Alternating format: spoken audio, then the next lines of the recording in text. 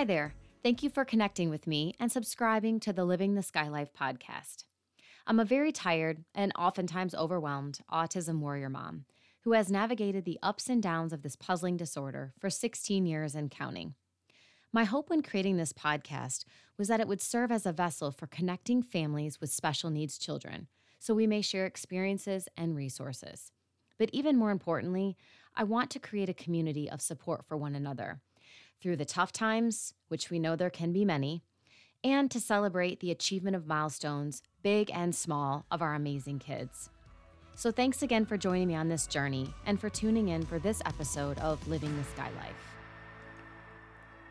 Today's episode brings you two highly energetic autism moms, Christy and Brenda from South Florida, who also have a podcast called Disorderly Blondes that is quite hilarious. If you haven't had a chance to listen to their podcast, I highly recommend it.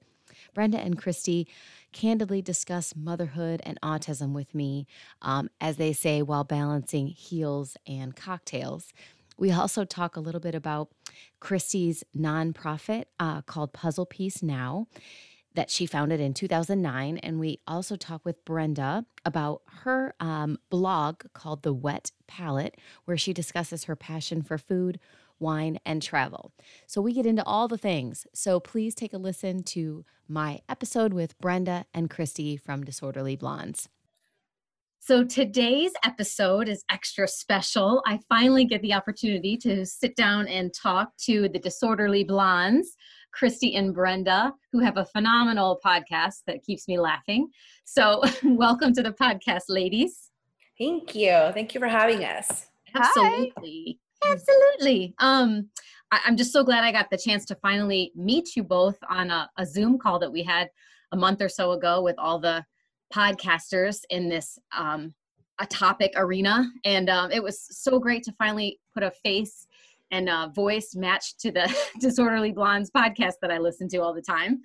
So I'm so thankful that you guys agreed to be on my podcast. I want to talk a little bit about your children and about you each personally and all the things that you've got going on. You're doing so much in your communities and probably beyond your communities that I want to get into some of that. So if you guys wouldn't mind, if we could start with talking about your two sons, Christy, your son JR, and Brenda, your son Dylan, that are both on the spectrum, and just kind of a brief overview of their diagnosis story. And I love the story of how the two of you connected also. So Christy, maybe do you want to start? Sure.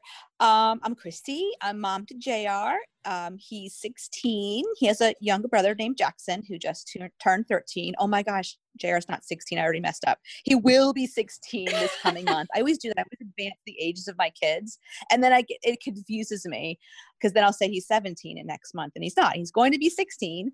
Jackson just turned 13. And JR was diagnosed with PDD-NOS when he and he's of that generation, we took him for like a well visit, like a week before his birthday, or maybe like a sick visit. And then for his well visit for his birthday, they're like, oh yeah, he has autism when he was turned 3. Like that, he's the generation that, they don't say boo until they turn 3. Yep. Although we always suspected something was going on with him. I'm not nearly as observant and perceptive, as Brenda. You'll see she's a very detail-oriented person. But I guess not having another child, I just really didn't get what was going on with JR. I'm like, gosh, she's really hard to handle. I'm really sucking at this mom job, And the most obvious thing was a lack of language. And social, but I'm a little airheaded, so I didn't really get that either, that some of the kids were going in one direction, he was going in the other. He had horrific separation anxiety.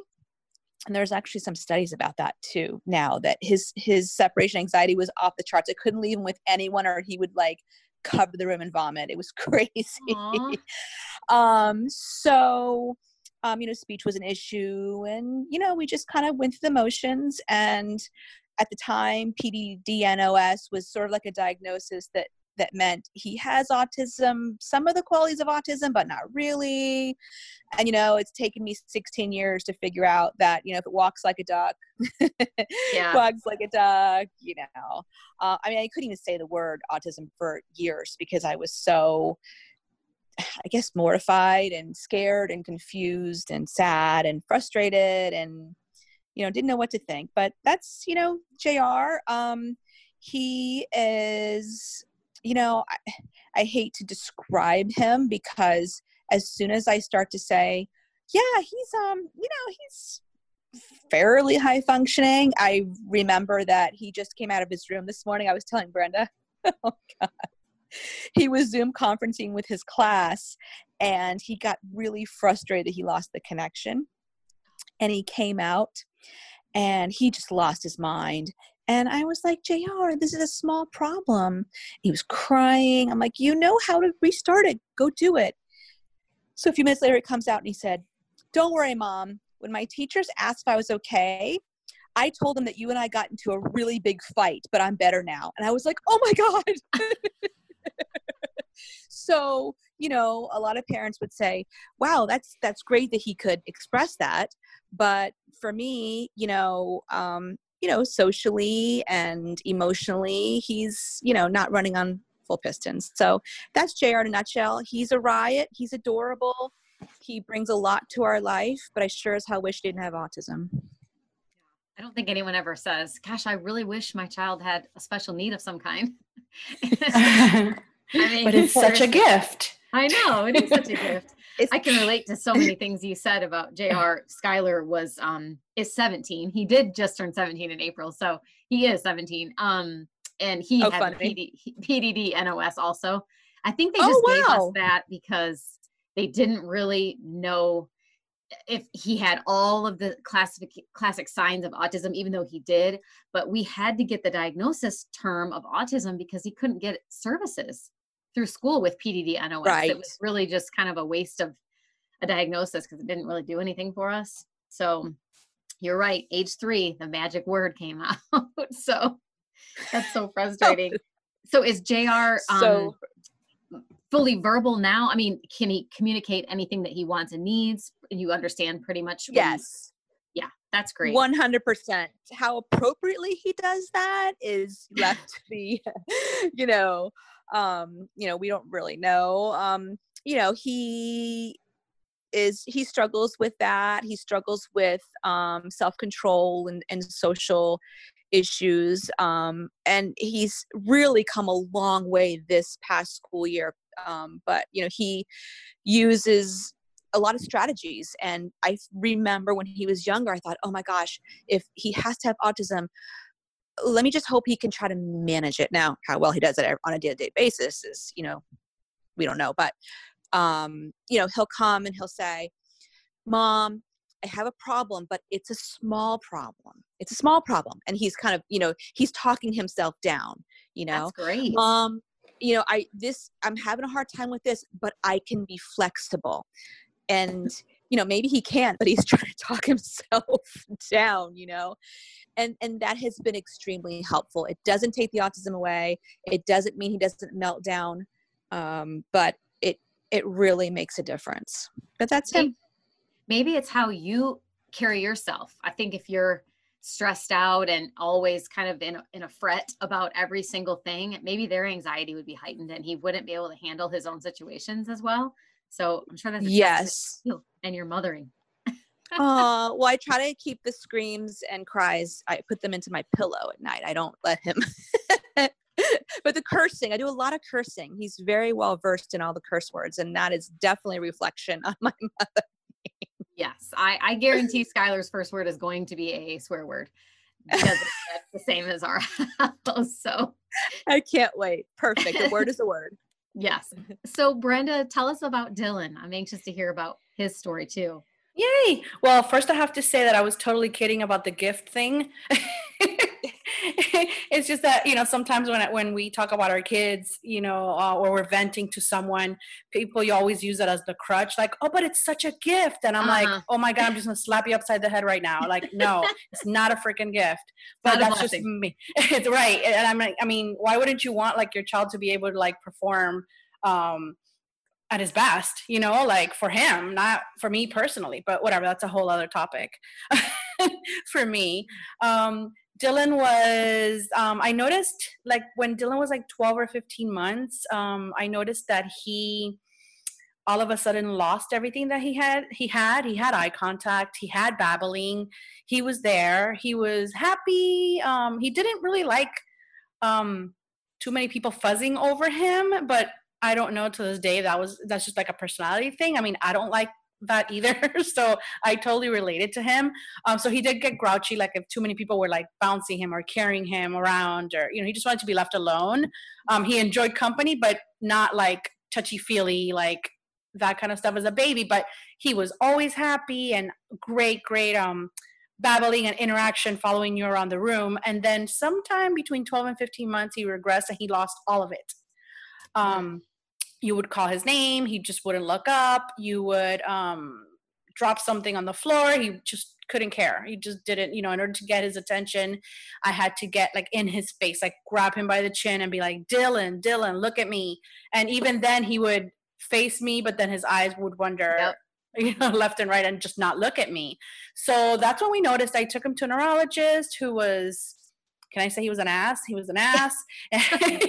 You can bleep it out. Which one? Yeah, right. And he was basically annoyed that Dylan was playing with the blinds and annoyed that Dylan was trying to open his little closet that he said had very sensitive medical equipment. Well, why would you put that in your pediatric exam room? Yeah, in an exam room, but whatever.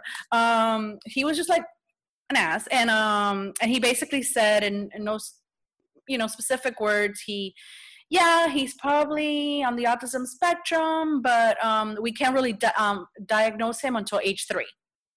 So I basically left with nothing. And he actually didn't even say autism. He said there's probably something off. Like he never really said the words autism to me. Nobody ever did. It was kind of like, I don't know, sugarcoating everything. So then they did give me a folder that had, we've talked about this, all these things that did say autism spectrum disorder and how I should call CARD, the Center for Autism Related Disabilities. And I'm like, well, why would you give me this if he doesn't have an autism diagnosis? And I was just really confused, but nevertheless, I dove in and I started taking him for evaluations and I started taking him for speech and OT and everything, even before the diagnosis, because I wasn't going to wait. And that was a whole lot of fun, given that everything, we always joke around that I'm still on waiting list and nobody's ever called me back from. And Dylan is now 17, in case I didn't say that. He's about to turn 18 in about 2 weeks. I think in 2 weeks he turns 18, the big 18. And so yeah, never heard back from any of those. Had to pay a lot of that out of pocket initially because I just needed to get it done. It didn't matter how much it was going to cost. We just charged everything and figured it out later. And then at 3, he finally did get the diagnosis. Same thing. I realized that once he had the label, he qualified for a lot of things in school, even though they still held back a lot of hours. Yeah, he's nonverbal, so we're going to give him 1/2 hour a week. Is that good, Mom? Yes, exactly. That kind of stuff.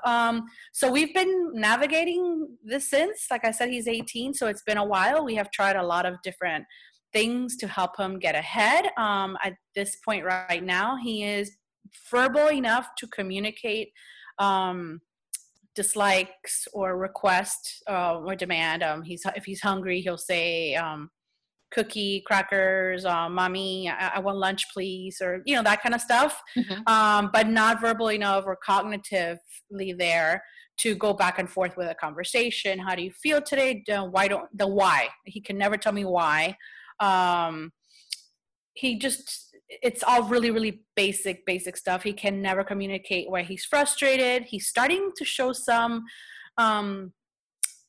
self-injurious behaviors, not very serious, but things like hitting his desk and hitting his head, with his hand or with a fist.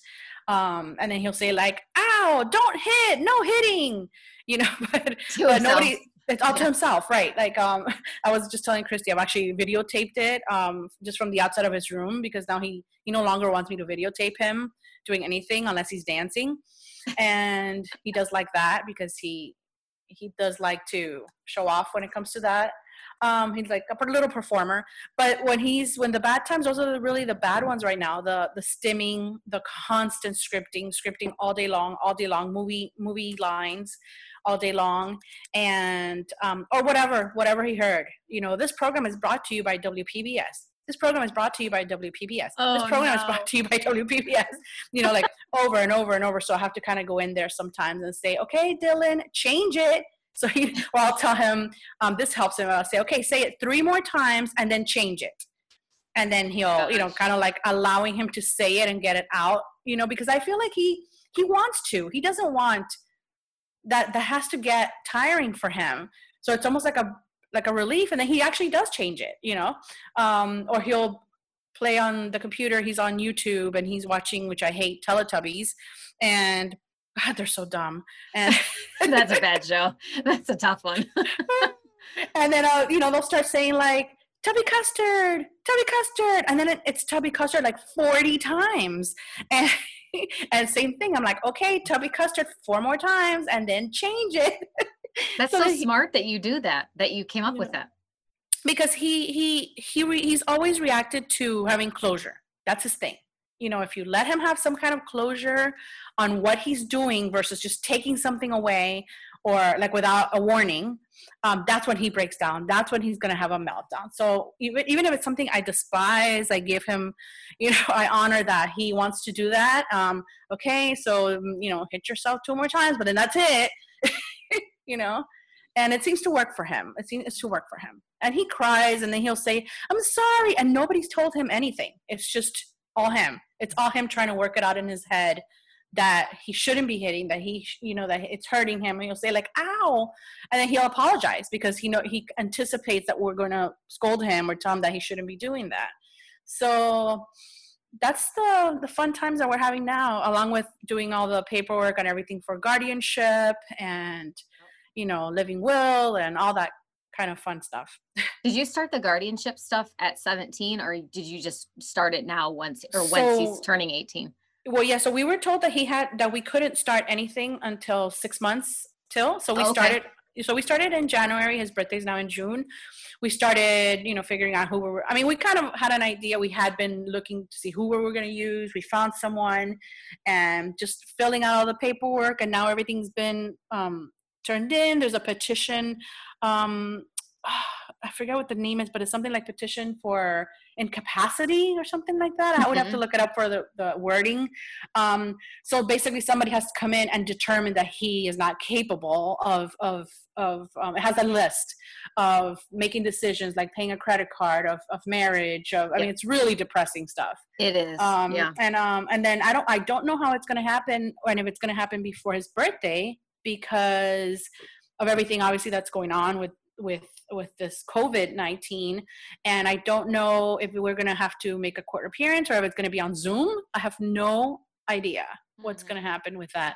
But yeah, that's what's going on now. So overall, he is happy. He's, it's not that we keep him in a bubble. We try to make his life as comfortable and happy as possible and offering him options, which he can decide. He does, like when we give him options of things like, what do you want to watch? What do you want to do? Do you want to do dance or do you want to go to piano class and that kind of stuff? And he seems to enjoy that. So he's overall happy, and except when he isn't. And when you see the 2 kids, it could be a half an hour apart.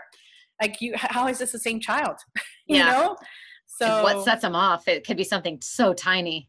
Yeah. You just sometimes I know, and sometimes we just say, well, why keep analyzing it? It's just autism. It is what it is.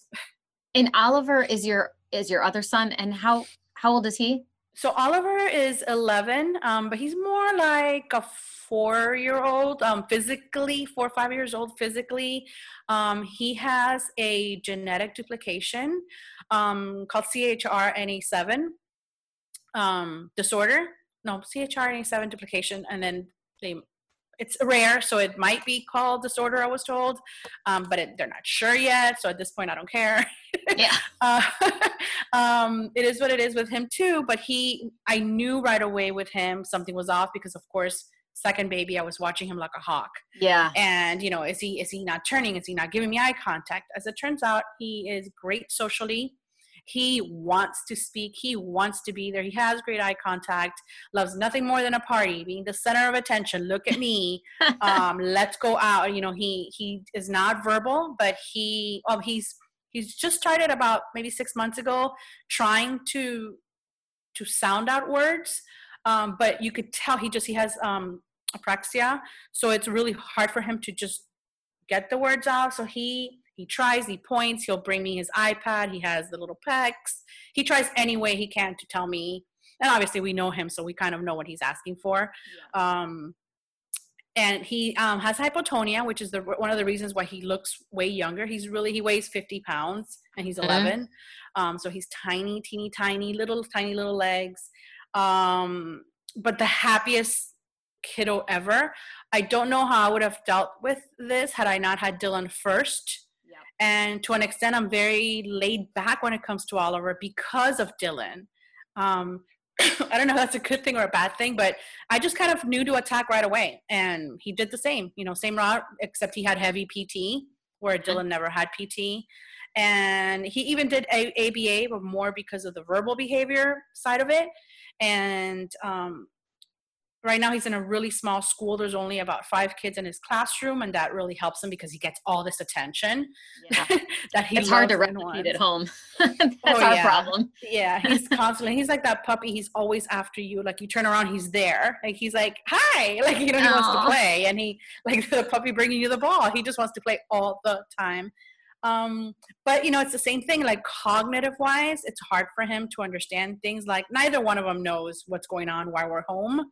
It's not that I can't explain it, but it's kind of a waste of time to explain it because they can't understand it. They don't even know their address, So yeah. Like, how do I explain a concept so, so extensive, like a virus, you can't go out, it's contagious.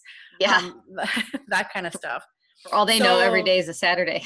Yeah. Oh, pretty much. Well, where Oliver requests to go to school because he's very social, we did ask Dylan, do you want home or do you want school in August? And he's like, home. So I'm like, well, I guess it was good timing now that he's 18, that he's kind of over school. But I think he'll like it once they go back. But Oliver's dying to go back to school. Aw, that's hard. That is so hard to explain to them why they can't go back. Yes. So do all 4 boys, when you guys all get together, since you 2 are best friends, which we'll get to, but do they all interact with each other or do they all kind of stay separate? How do your kids all interact? We actually haven't had them together too often ever since we both moved out of where we used to live, where we were right blocks away from each other. But right, Christy? Like, so JR, JR loves, since he's the more high functioning, air quotes. Air quotes. It's funny because he'll kind of lead, and both my kids just kind of follow. So like last year was Oliver's birthday and we went to Vero Beach and JR was sitting there like, Oliver's my best friend. And Oliver's just there happy. Someone's paying attention to me, Aww. And Dylan, if we do have them together, I think he's more of a loner. He just kind of like lets JR talk and just kind of nods, And Jackson tries to disappear. Jackson's like, what? These kids? Forget it. And I don't know. What do you think? None of them even know how dysfunctional that is. Oh, yeah. They're so oblivious. So we're like, okay, where's my drink? Yeah. Yeah. Right. And Christy and I are having pina coladas in the back. What? Our lives are not normal? What? What's going on? Normal for us. So you 2 met in the parking lot, like in a carpool lane, right? Yeah. Yes. Christy, you want to tell that story? Go for it. I usually say it, but today you say it. I know. Yeah. The pressure's on. So, both JR, we'll have to fast forward a little bit. Both JR and Dylan attended the same elementary school, and was Dylan in like first then, maybe? He was in kindergarten. He was in kindergarten. Yeah, kindergarten. Okay. And JR was in a pre-K program for 3-year-olds that this particular school had. Once you go through the early steps program and your child turns 3, you qualify for free preschool. It just happens to take place at a quote unquote regular school. I was terrified. I'm like, oh, kindergartner's going to beat him up. He's only 3. But I think the program was called Place then. And it's like, it was like a language, an immersive, language course. Anyway. And Dylan's was called Complex Place. Oh, I just remembered that. They don't have that anymore. They don't have Place and then Complex Place, which was the cluster. Dylan was in the cluster. Like graduated. Yeah. Right. Can it be more obvious that it's for the kids that need more help? Like, okay. Yeah. So anyway, because our kids were in those programs, we got to kind of pull up front. We got the VIP. Let's just call it what it is. We got the VIP parking situation where we got to kind of pull up through the carpool a little bit earlier than school let out. Whew, thank goodness. Yeah. So here I am every day pulling up. Jackson was an infant. And so I'm like in my own little world, sitting in the car lane. And of course, every day at that particular time, 2:00, Jackson decides he's going to take, his afternoon poop. And so I'm like, well, all right, who sees me? So I just open the hatchback of my SUV, blindly changing him. Like, who's watching? Who cares? So this whole entire time, there's this, person behind me, and I'm like, okay, yeah. Always watching. Right. Always watching. Stalker. So go about my day, and Brenda, you can maybe fill in how you felt about seeing me. But Brenda, was kind of thought, wow, look at that girl. She's got it going on. I don't know. Maybe I was skinnier and tanner and more fit then. Well, I mean, that's likely because of age, but I was going through like a really hard time in my life. He was entering kindergarten. Now he's 5. So fast forward those 2 years, and I had a couple of miscarriages as well. And in between, this is before Oliver. So I was dealing with all this heartbreak, right? And Christy is like super fit and tanned, and like she is like this cool girl, she has it going on, and she's picking up, she has this poopy baby, but he's really cute. and then she's also waiting for this other adorable kid. So obviously she's carrying a baby, which I just lost too. Yeah. And I'm waiting, and then I'm waiting for my kid. And she's waiting for hers. And yes, Dylan was super cute too. But, so she's like, picking up JR and going to the car. And I'm like, wow, like she has everything. Like her life is perfect. Yeah. She is just the dream that I want, to be happy, to be fit, and, to not be, having this heartbreak and dealing with autism. She definitely is not doing that. Right.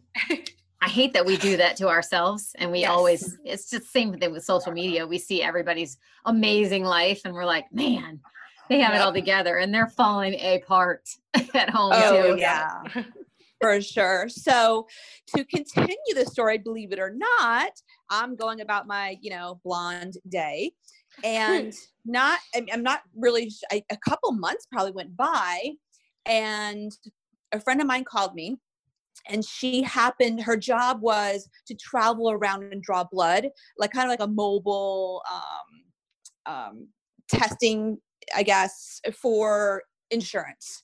So she had gone to Brenda's husband's office to take his blood for insurance. I don't know if that's too much information. I don't know. So she starts rapping with him. She's very social. And he's like, shh. I'm sorry. I'm so sorry to be rude, but today is, World Autism Awareness Day, and something's coming on the TV. I just want to kind of, see. And she's like, oh my God, you have a child with autism? Oh my God. My best friend has a son with autism, and I bet your wife and my Christy would just get along famously. And, Larry is so kind and he's so gracious. I'm sure he's like, oh yeah, sure, thanks, takes down the number. I am certain he brought home the number, and Brenda was like, okay, so let me guess. This stranger comes up to you and says that her friend should be my friend. And what is this what is this, like a special clutch or like club? Like we're all, because our kids have autism, we're like in this secret society. We all should be friends and we're all alike. And I could just picture it. But she probably at the same time was like, okay, I'll call her. And she called, and still both completely blonde, didn't, make the connection until one day I said, just come over. I think we figured out we lived around the corner from each other. She comes walking in my house and she's like, oh my God, it's you. I don't know if that's a good thing or a bad thing, right?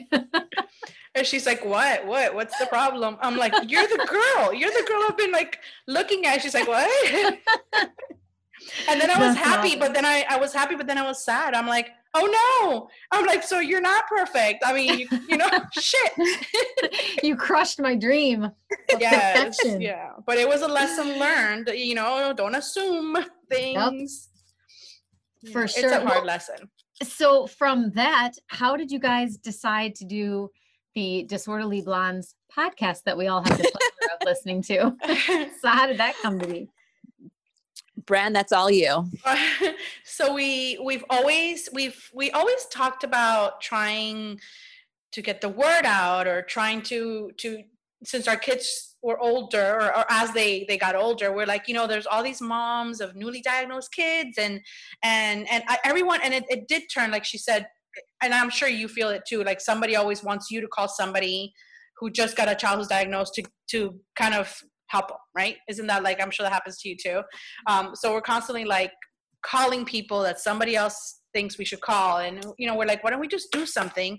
And about 10, 11, 12, about 3 years or 4 years after we met, we actually got a connection to do a reality show.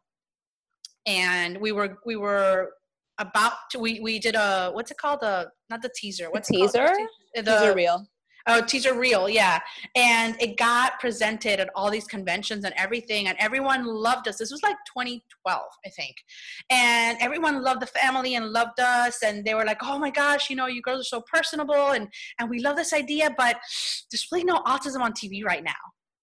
And we're scared to kind of take that lead and jump, but maybe soon. And even like wasn't it like Harpo, the Oprah Winfrey and Lifetime, and all these people were really interested, but nobody wanted to be the first.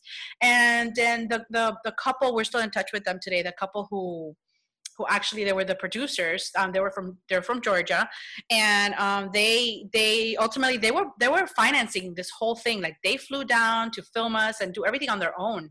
And ultimately, they kind of said, "Okay, we're done with putting all these funds," and we considered different ways. Like maybe we'll just do, Christy and I will just do it on YouTube, or maybe we'll just do something different. And then life happened and we let that go. And then a couple of years ago, again, I got the bug after appearing in a local news channel interview in Spanish about autism and the community. And I just, I was on a high, and I came home and I'm like, oh my gosh, Christy, like we need to do this. We need to do something.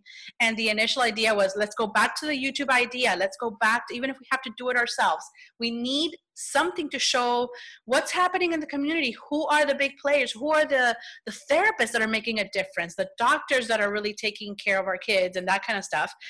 But again, we looked at logistics, and it's just too much with our lives to do the whole YouTube, to do it right. And we can't finance that. We can't finance the filming and the editing and the credits and all this kind of stuff. So we said, well, how about we just do a podcast? We can, that's easier. It's more mobile. We don't have to there's editing, but it's not as intense, I think, as video. And here we are.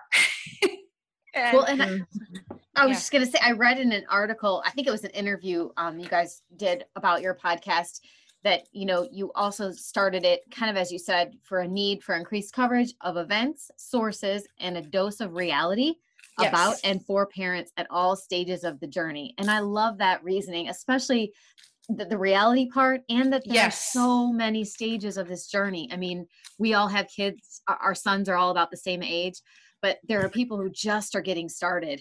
And there's so much that we can share with them through all of the parents who've already been through age 3, 4, 5 and up, that, you know, we can save them some trouble a little bit, and, Yes, you know, just and let them know what we know. So That's the part that kills us. Oh, sorry. Go ahead. No, I was just going to say that one of our big things has always been like giving it to everyone straight, you know, like the whole, and it's fine to be optimistic, obviously. And it's fine to once in a while look for that rainbow and, you know, glitter and unicorns and all that. But with us, you're always going to get the truth. And we're always not going to sugarcoat it. And if that means like not being PC sometimes, then so be it. Listen to another podcast, you know, because I hate nothing more than the whole like constant spin about, you know, I'm telling you, I just told you that my son is hitting his head, that it hurts him, but don't be like, well, at least he has great hair. Like, no, dude, like it hurts him. And I'm so sorry, but I wish my son didn't do that to himself, because I wish it didn't hurt him.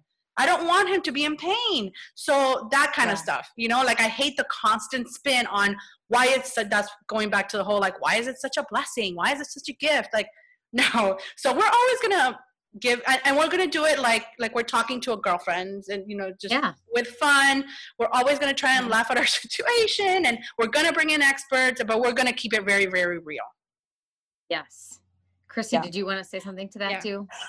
I think a couple of things. I think, you know, we try to do a lot of different creative projects over the years, but I think we got bogged down by perfect birthday parties and, you know, we had plenty of creative endeavors to keep us busy. And I feel like everything we have done really led us to this. I mean, Brenda is going to talk about her lifestyle blog later, but a lot of the experience she gained from that, from building it from the ground up, everything organic, everything her way.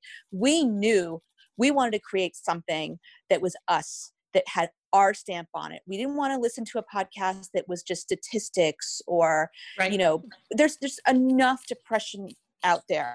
Yes. We don't want moms to feel the loneliness that I felt so isolated, even with friends. You feel so isolated and lonely and mad at yourself for thinking, I hate my kid right now. You know, we want people to understand that the emotions are normal. It's okay. It's okay to cry, you know, and I actually, when Brenda was telling the story, it made me think, I have a question for you, Brenda. Do you think part of this, remember when back in the days when the kids were in place and complex place, remember we met those quote unquote older moms? I should say older moms. Well, they were older, but more further along in the process. Yes, the old moms. Yes, we now we're the old moms. Yeah, I was gonna say now that's us.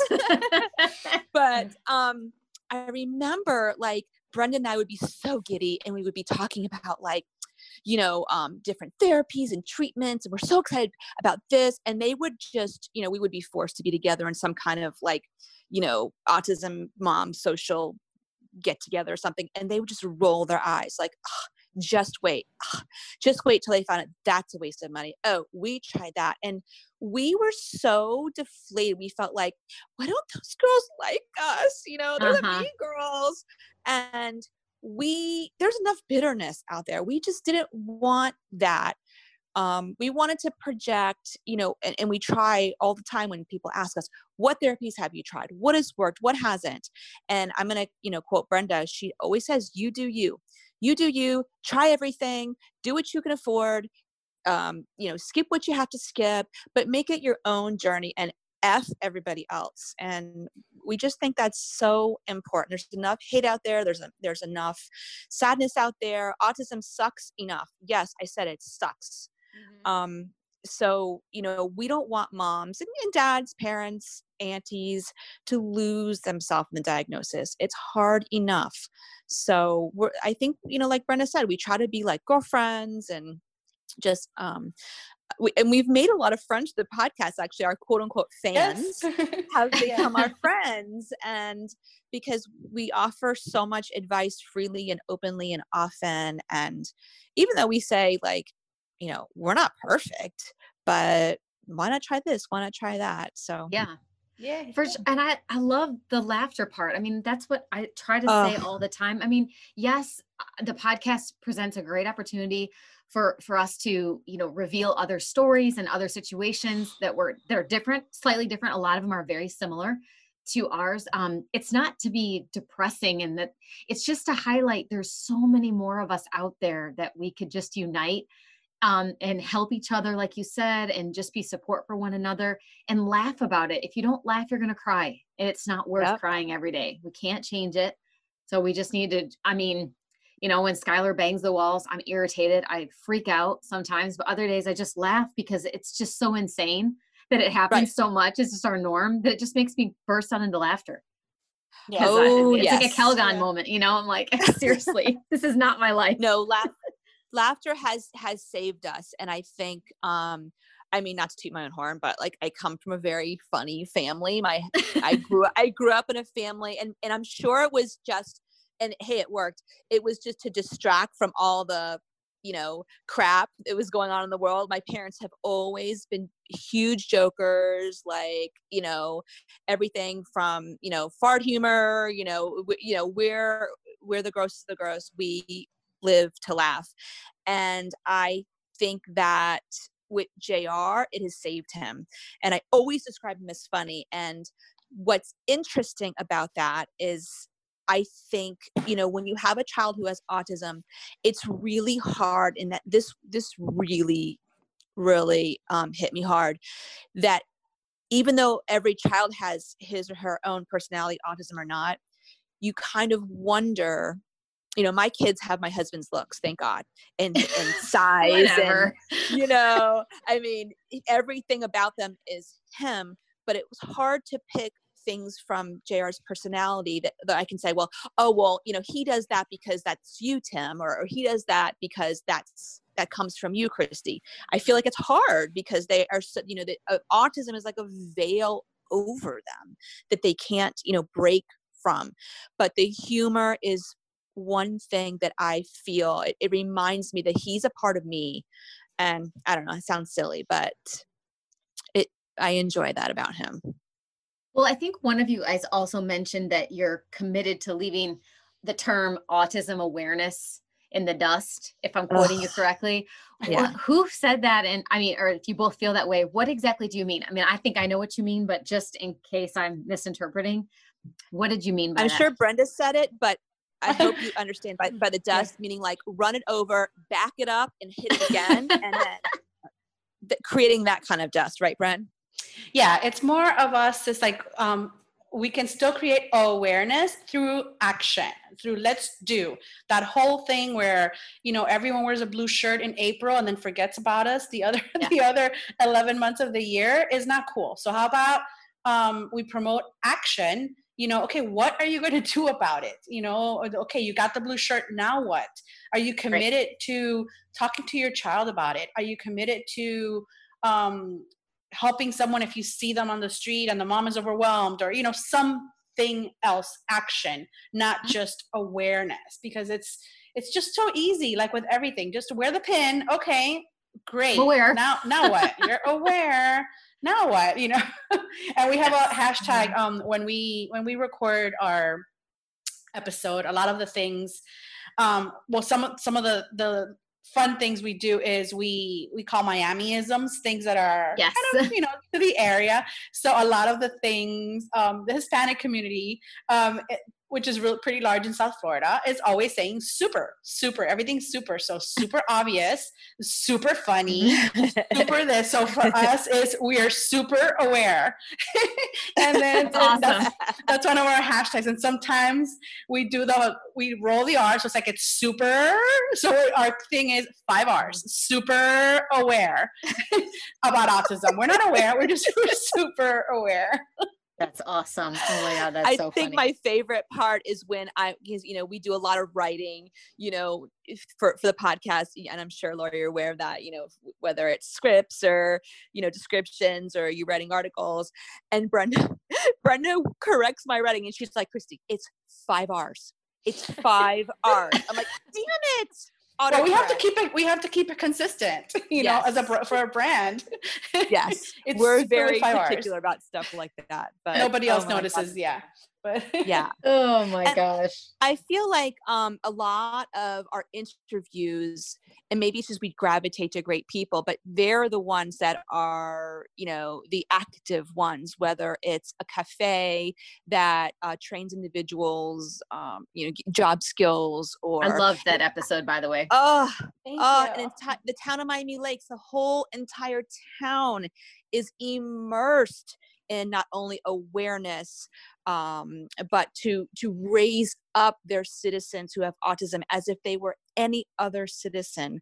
It really, we can't say enough about some of the people that we have interviewed, and a lot of the people that we interview have no stake in the game. These are people who don't even have children with autism.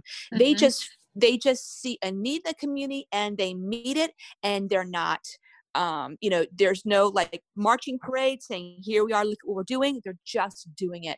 And we're hoping that in the future that these individuals will, you know, we can model what they're doing, whether it's a Rising Tide car wash, whether it's the Chocolate Spectrum, City of Miami Lakes, just so many people doing the right thing. We just need so much more. I just wish that they could, you know, kind of travel the world like the other speakers on this topic and explain their blueprint and how they did it and what the idea was, and start these type of things in every community. Because, you know, my biggest moment that keeps me up every night, aside from Skylar banging and wetting the bed, but that's a whole other thing, but not getting any sleep, I'm worried about his future, day programs and things for him to do once he's 21, 22, and he's aged out of all the programs that we know of. There's just nothing for him to do. And, you know, I said to someone the other day on another episode, I don't want him going to the zoo every day for an outing, like, and treated like a toddler. That's not fun for him. That's not what he wants to do. Here comes the slow kids. Yep. Yeah. I mean, it's just like, it all draws attention to the old stereotypes and the horrible, you know, connotation with the short bus and just all that stuff. I mean, maybe that's rotten of me to think, but I just don't want him piled into a van and taken to some field trip every day just to give him something to do. So I would just rather have it be meaningful. Yeah. And hasn't this homeschooling, quote, air quotes, at least for me, it's been such a glimpse into JR's future, because you know, he's only occupied a few hours a day. Now, granted, he has a lot of opportunity. His school is incredible. But he doesn't want to sit in front of a computer the entire day and do theater at 2:00 and, you know, dance at 5:00 or whatever. Like, that gets old. But anyway, that aside, you're realizing that if they're not in school all day, that's a huge block of time. They're doing nothing. And don't tell JR, I got to whisper this. Hold on. His summer camp was canceled. Okay. So now he's going to be home all summer with zero to do. Mommy camp to the max. And so, you know, me being frustrated that aside, it's a glimpse into what his future will be like if he doesn't have something meaningful to do. Even if he has a, not job, but if he volunteers or he has somewhere to go, it's not all day. It's not every day. And not a lot of parents are old enough or have enough money to be retired to entertain their man children at that age. So it's rough. And Brenda and I really do seek out, and maybe that's a product of our own kids' ages, even though we try to talk about, you know, therapies for all ages and really do target those newly diagnosed families. You know, we gravitate to programs that will benefit kids at this age, not only because our kids are this age, but because there's just barely anything out there. It's sad. It is sad. As far as, you know, just kind of putting action besides the podcast that you guys are so great at. Christy, I also know about your nonprofit, the Puzzle Piece Now. What does that entail? You mean the race that you did that you didn't receive your medals for? Well, whatever. I do live far from you, but I can't, I'm going to blame it on the mailman, but that's a side conversation. But thanks for asking. About 11 years ago, I'm sure Brenda can pinpoint the exact date, but I can't. I think it was about 11 years ago. JR started going to an incredible, life-changing, life-altering summer camp. It's probably one of the most popular, sought-after camps in the whole Southeast, and it's dreamy, and Brenda can attest to that because her kids still go there. We don't live in the area anymore, so we don't. But long story long, it's, you know, any camp that's going to give the attention these kids need is going to be expensive. And last time I checked, families are being affected by, you know, having more than one child with special needs. Mm-hmm. So doing the math and, you know, really thinking about cost and the need, summer camp is not something that is really a luxury for a lot of special needs kids. They need that constant engagement. So they're teachers that work so hard all year long. You know, they're not losing skills. So long story long, I started this nonprofit to help families pay for summer camp. And since then, you know, I've been a little bit loosey-goosey with that. You know, any need, whether it's a weighted vest or, I mean, we've gone as far as, you know, funding a transgendered autistic child with a new wardrobe. Yeah, I mean, if we have the money and there's the need, you know, I think that a lot of us are pretty disillusioned by national organizations and how hard parents blindly work to do walks and raise money for these gigantic organizations, and, you know, whose, you know, copy bills or photocopier bills are $20,000-$30,000 a month.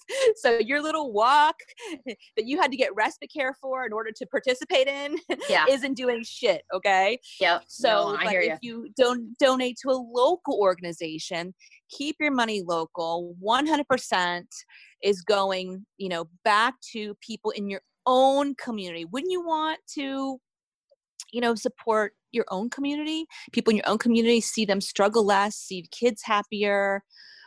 So that's what I do. And every year we have a run. That's our biggest fundraiser. It's a virtual run. This year was easier than ever to participate because no one else had anything to do and everything was virtual. Yeah, so it was perfect. Yes. And we actually changed the word run. Well, Brenda and I used to change it from run to rum, but that's a side story, to move over autism. So it was run over autism for a few years, and now it's for a couple of years, it's been move over autism. Anything you can do for a couple of miles or, you know, 30 minutes that will take your mind off of your day and remind you that you are pausing to think about those who aren't as financially fortunate as you or have extra financial burden because of their child with autism. Awesome. You do that and you get a medal. No questions asked. I don't care if you even ran or walked or what you did. You get a medal. And it's been wonderful. It's been such a fun thing to do. And we've had such great response. But that's basically what we do. Fund summer camps and incidentals. We give money straight to camps, or we give mostly money straight to parents. Or we work with camps that already give scholarships, and we love it. That's so great. I love it. And the medal's cool, by the way. Every year they look like they're neat. So yeah, that's Brenda. She's designed the medal since year one. Yay. So many talents. So Brenda, yeah. So moving to you, I did not know until I read it that you have a food, wine, and lifestyle blog called The Wet Palate, which I'm really interested to hear how that name came to be. So you have a lot of marketing background and business background? So my background is actually interior design and dance. I have a very colorful, yeah. And so anything artistic, it's gonna be me, and artsy fartsy. And one of the things Larry, my husband, and I like to do or started doing was to really put a lot of emphasis on our date nights. And that turned into becoming passionate about wine and food more than the normal person, seeking out restaurants and even traveling for food sometimes. And so then everyone was kind of asking always, well, where did you go and what itinerary did you do and all this stuff? And I said, maybe I'll start a blog, just putting everything down there. It's much simpler to send someone a link to my New York favorites than to just tell them to you, Mm-hmm. And so that was born. And I called it, I always wanted it to be more than just food. So we talked about the logo has a fork, a wine glass, and then a paintbrush. And that paintbrush kind of signifies whenever I talk about something else, whether it's a trip, a play, or just something else that's not food and wine. So when I was coming up with the name, of course, Christy had a hand in it as well. And I knew I wanted to use palette. And then I want like a painter's palette, which is my logo. But then I also like the play on words of a palette because you're eating and drinking. And then Christy said, well, what about a wet palette? And then of course I'm like, oh, W-E-T, a wet palette. She's like, no, W-H-E-T, which I had no idea was with an H. And Christy, of course, was, she's a grammar police. And so we kind of came up with that name together, which I love that part of it. And then I had sketched the logo. It was like long-winded, but it's just a fun story of Christy and I. I had sketched the logo on a piece of paper, like kind of what I wanted it to look like. And for Christmas, she gifted me, she actually went to a graphic designer who brought it to life. And that was like she gave me a mock-up of like 3, 4, 5 different styles based on my little sketch. And I, like she had her hand in that, my little side project too. And so so that's just a fun thing that we do. We still try and dine out and drink wine and discuss different bottles, and it's kind of like our getaway. And now it's been, I think this January will be 8 years of that project. Wow, that's incredible. And for the record, wet means honed or sharpened. So sharpened palette. I like it. There's your play on words. So smart. Listening to you guys, I find myself now in the third car in the carpool line, watching the two of you guys chat it up, waiting for your kids. And I'm like, I really want to be their friend. I want to go over to their house and drink wine with them.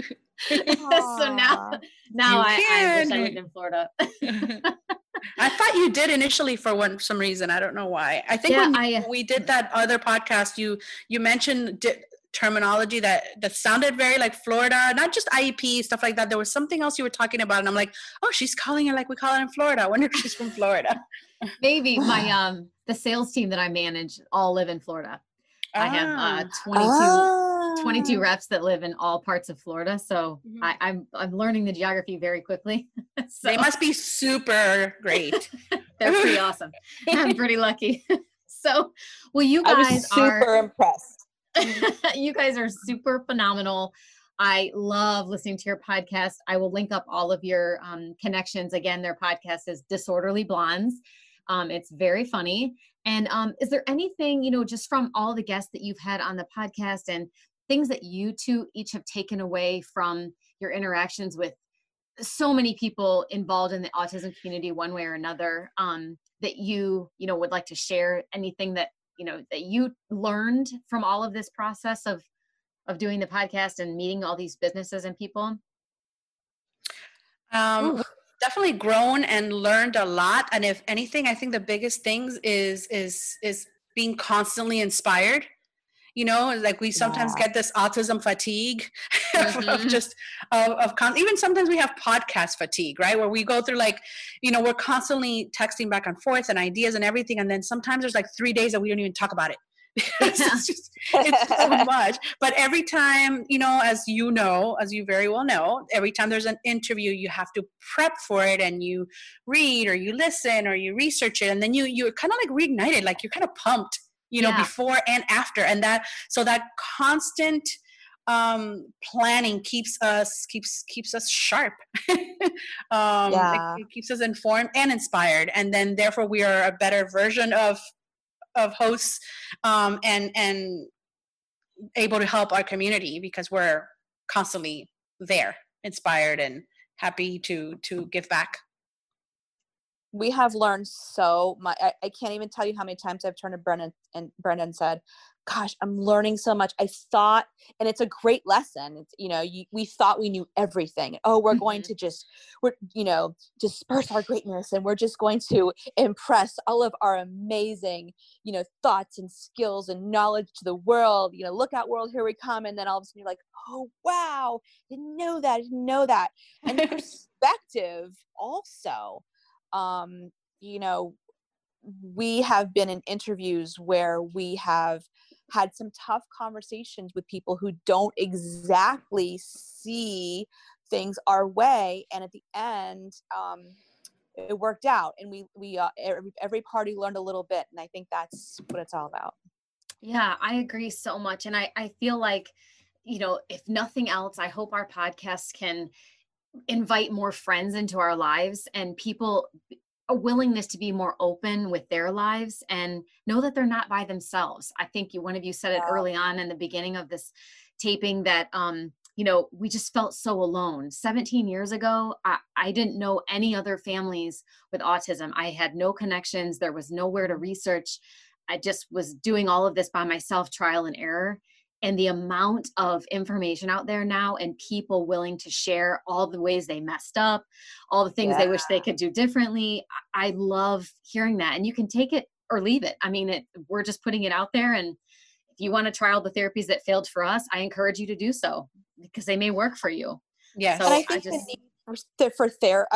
need for that therapeutic, release it's never ending, because you mentioned, Skylar's beginnings in that era, in that time, and for the rest of the time, everyone else's children are growing by leaps and bounds. Mm-hmm. And I know, this time right now is probably typical for you guys because of senior year and senior activities, and JR wants to drive. Okay, that's great that he can say that.